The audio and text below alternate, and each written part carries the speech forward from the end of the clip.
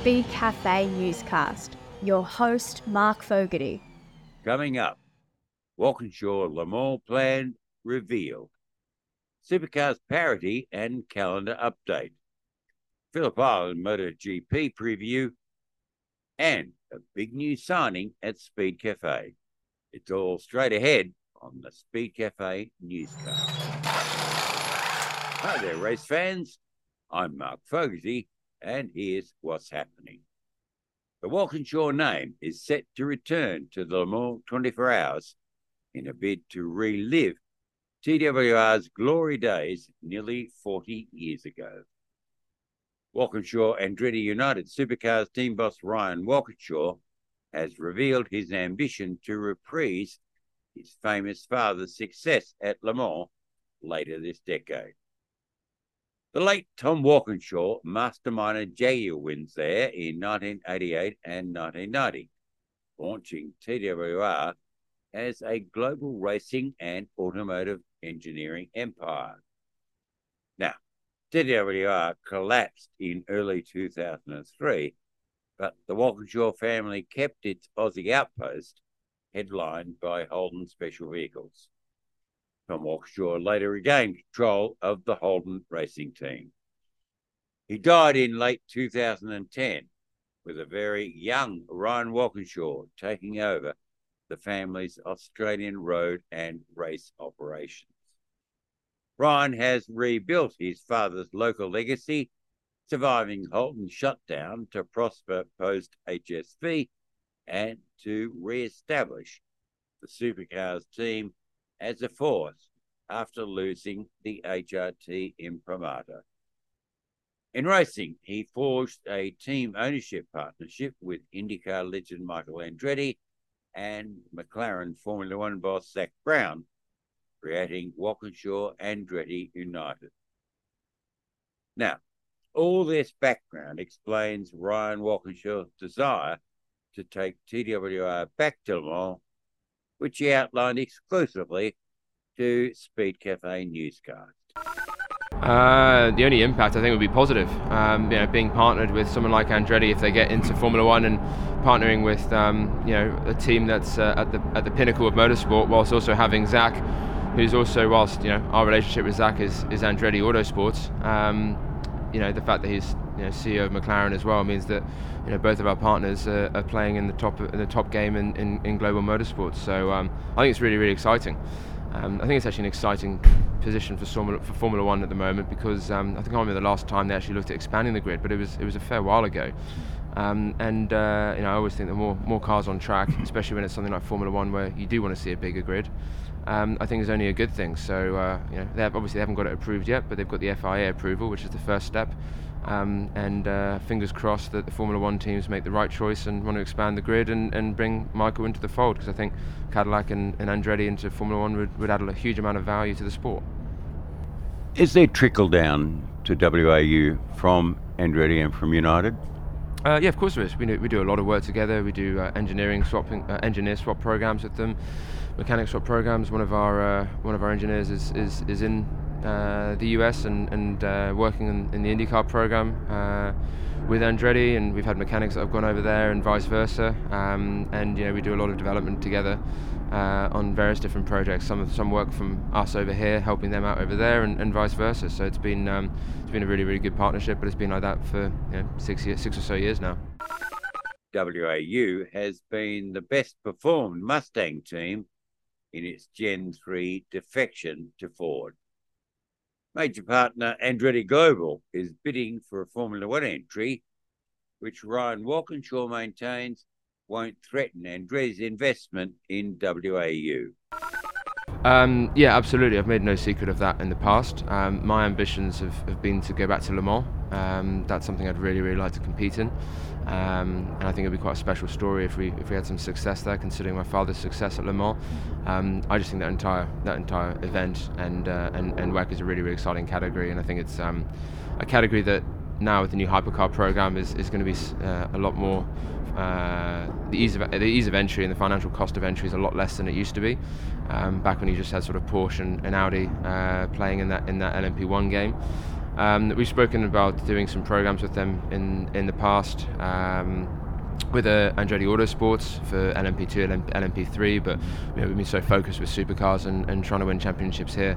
That's been a big distraction, and we're probably not ready for that yet. But I would hope that before I get too old to go racing, which hopefully a long time from now, that we'll be able to compete in something like Le Mans in the future. And if you were to compete at Le Mans, initially, I suppose, as you indicated, starting in LMP2 or something, or maybe even GTs. But ultimately, would you be aiming to set up an operation that could go for outright victory? Well, you always want to go and win. Obviously, the plan on how you get there hasn't been even remotely worked on yet. But we already have a good partnership with with United Autosports, already competing in Le Mans and have been very successful there. So anything we do initially would be something as a partnership with them, I'd suspect. So, long term though, would you like to do what your father did? Well, I've already said that. Yeah. Obviously, we're not going to go and get a Le Mans and try and lose. And the dream would be to go and run a hypercar program eventually. But yeah, you'd want to go and learn in some of the categories below and build your team up in that way. And then eventually, when you're ready, go and take those steps up. But we'll walk before we run. Ryan Walkinshaw has grown into his role amid much early scepticism, extending his father Tom's legacy. More after this short break. Race Fuels is Australia's leading supplier of racing fuels. And with the new Bowsers at Queensland Raceway, it's never been easier to source your racing fuel trackside. Alf Race 102 is imported racing fuel direct from Europe. Offering power and protection, the Alf Race 102 is a popular fuel with racers seeking gains over pump fuel. Improve your lap times with Alf Race 102. www.racefuels.com.au for all your fuel at the racetrack. You're listening to the Speed Cafe Newscast. Supercars is in turmoil again. Predictably, the Bathurst 1000 triggered the parity review process, and there's still no calendar for next year. Speed Cafe Supercars editor Daniel Herrero talks us through what the parity trigger means ahead of next week's Gold Coast 500. Yeah, we got a fifth trigger hit with the Bathurst 1000. So as we've explained before, the trigger is based on lap times in races. The trigger had not quite been hit before Bathurst based on how the Mustangs performed at the Bend. It's now been hit 5 times in no more than 8 races, which means that per what the teams agreed to at the start of the year, an official parity review is now underway. That'll involve Supercars Motorsport Department and the homologation teams, particularly Dick Johnson Racing. It's not a guarantee that they'll get changes, but it basically is. They had already come up with some changes that they wanted for Bathurst and had the parts ready, and we've even heard suggestions that there were Ford teams pulling parts off their cars on the Thursday morning once they got knocked back. So it sounds like now this parity review will probably be a box-ticking exercise. There will be adjustments to both ends of the Mustang. They'll just insert another piece where the cheeks are on the front bar, and they'll also make some mods to the rear wing, make it a little bit wider, but probably take away that gurney. The idea is just to shift the downforce balance toward the rear a bit more. That's been a theme since pre-season, that the Mustang has too much front and not enough rear, which would make it a better qualifying car than a race car, at least relatively speaking, and that is broadly consistent with what's played out on the track. So those changes will be made in time for the Gold Coast, assuming the likely event that they are approved. Do we expect that the changes will help the Mustangs? Well, during races is the part where they need help, isn't it? It is during races. To be honest, I don't think we'll see much of a difference at the Gold Coast. At least that's not a particularly aero-sensitive track. That's more of a bull ring, relatively slow. Quite a few corners in there, but no long corners. So Gold Coast, no. Adelaide, we might. There are obviously a couple of quick sections there. There's the run down Bartels Road into Ketterville Terrace with the turn 8 sweeper linking those two straights. We might see an effect at Adelaide. I don't think we'll see one at the Gold Coast. So may well be that the jury is still out. It all sounds like a little too late. It does. Ford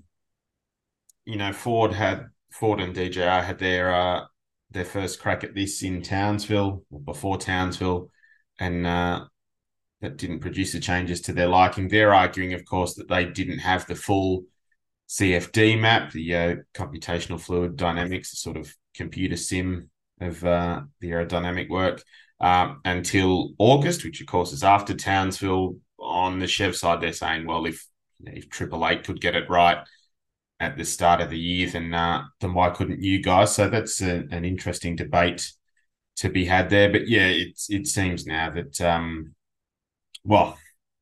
regardless, I mean, it's the title's going to go to a Chev team anyway, isn't it?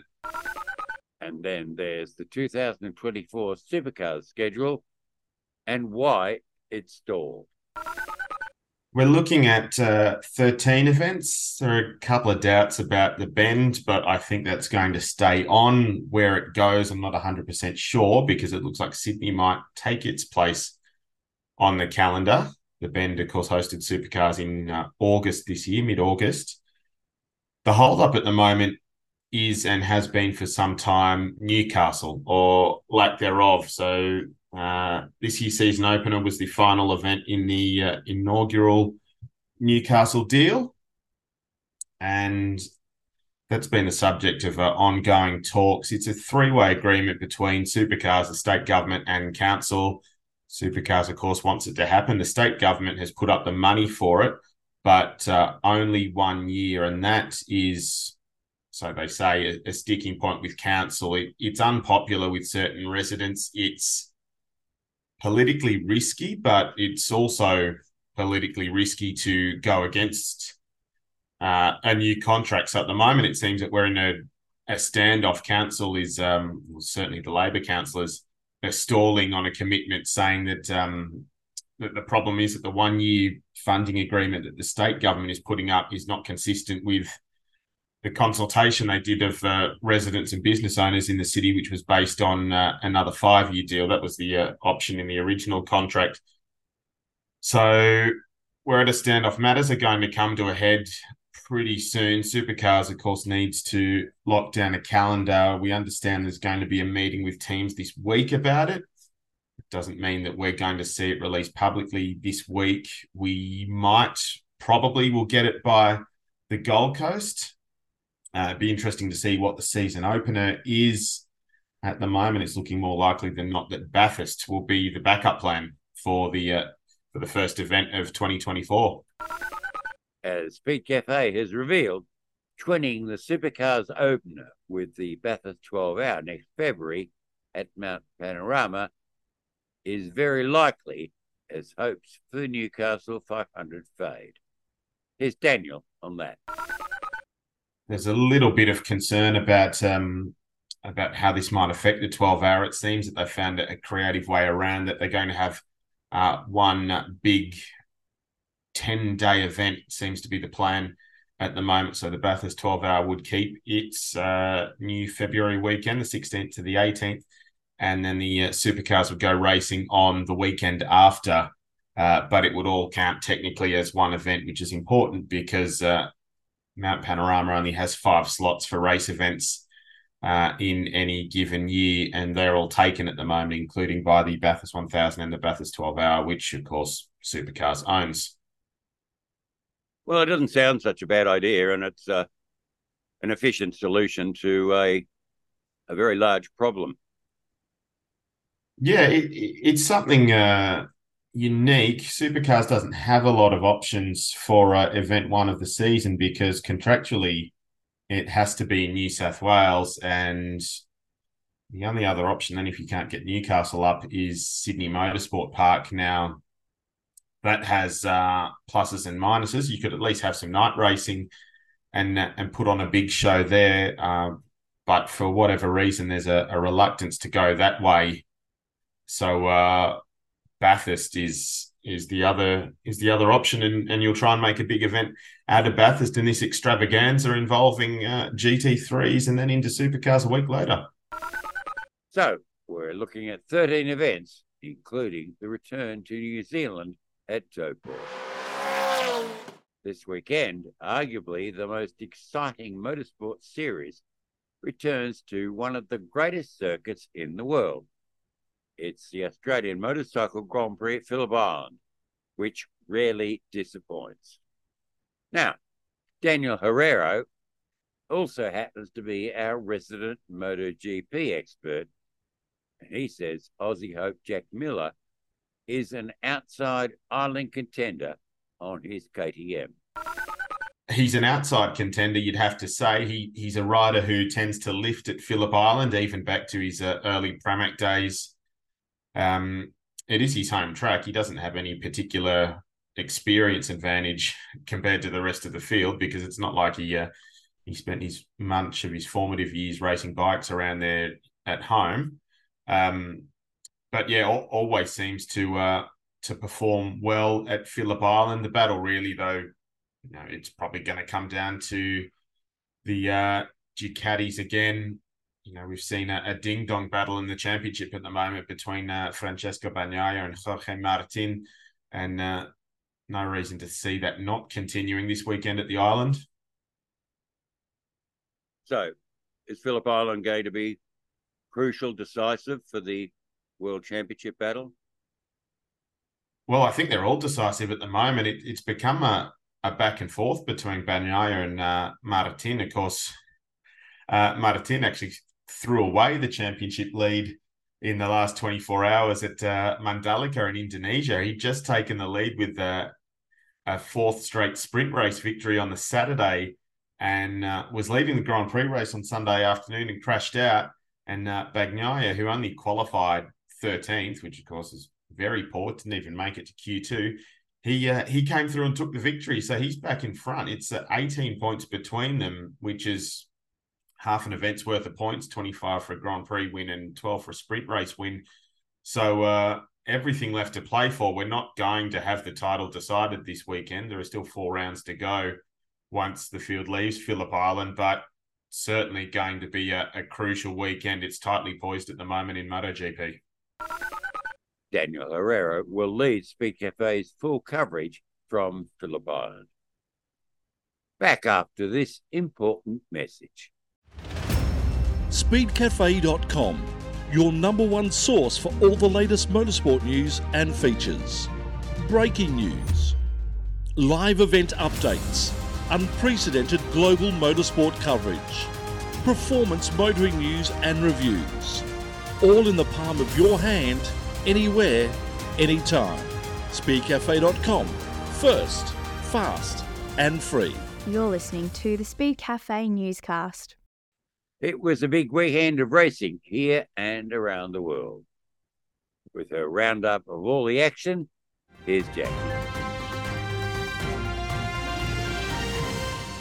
In Indonesia, Francesco Bagnaia made MotoGP history, securing the 500th Premier Class win for Michelin. Bagnaia fought his way to the front for the historic win after starting Sunday's race in 13th. Jorge Martin was leading before crashing out at turn 11. Aprilia's Maverick Vinales finished second. Fabio Quartararo was third. Australian Jack Miller was 7th on his KTM bike. He later admitted to an embarrassing crash in pit lane after Saturday's sprint race. The IMSA WeatherTech Sports Car Championship held its prestigious Petit Le Mans season finale where Tom Blomqvist, Colin Braun and Helio Castroneves won for Acura. New Zealander Scott Dixon was second in a Cadillac alongside Sebastian Bourdais and Ranger van der Zende. Less than half a second separated the two at the end of the 10-hour event. Aussie Matt Campbell was fourth in his Porsche, while Josh Burden scored a podium in the LMP3 class. Kyle Larson scored victory at the NASCAR Cup Series in a dramatic sprint to the finish line at the Las Vegas Motor Speedway. He narrowly fought off Christopher Bell in second. Kyle Busch completed the top three. Earlier in the weekend, 31-year-old Larson took a detour to Indianapolis where he passed his Indy 500 rookie orientation program test with ease. In the Adelaide Hills Rally, reigning Australian Rally Championship leader Lewis Bates won with Anthony McLaughlin defeating his brother and Toyota teammate Harry Bates. Harry had won all of Sunday's morning stages before picking up a 25-second time penalty and spinning out, falling back to fifth. Third went to Eddie McGuire in his Skoda Fabia. Lewis is now within reach of taking back-to-back titles. And in the New Zealand Rally Championship, Shane van Gisbergen came second to Hayden Paddon by a margin of less than 30 seconds. It marks Paddon's 7th championship title. Third went to Ben Hunt. At the Shell V-Power Motorsport Park, the Shannon's Trophy Series hosted its third and final round. The Porsche Michelin Sprint Challenge headlined with a thrilling penultimate event. Marco Giltrap took 2 wins, but it was Aaron Shields who took victory in the final Jim Edwards Endurance Cup event of the season. Sonic dominated the Australian Formula Ford Series finale where Jake Santalucia took 1 victory and title winner Matt Hillier the other, with the pair finishing 1-2 in the outright series standings.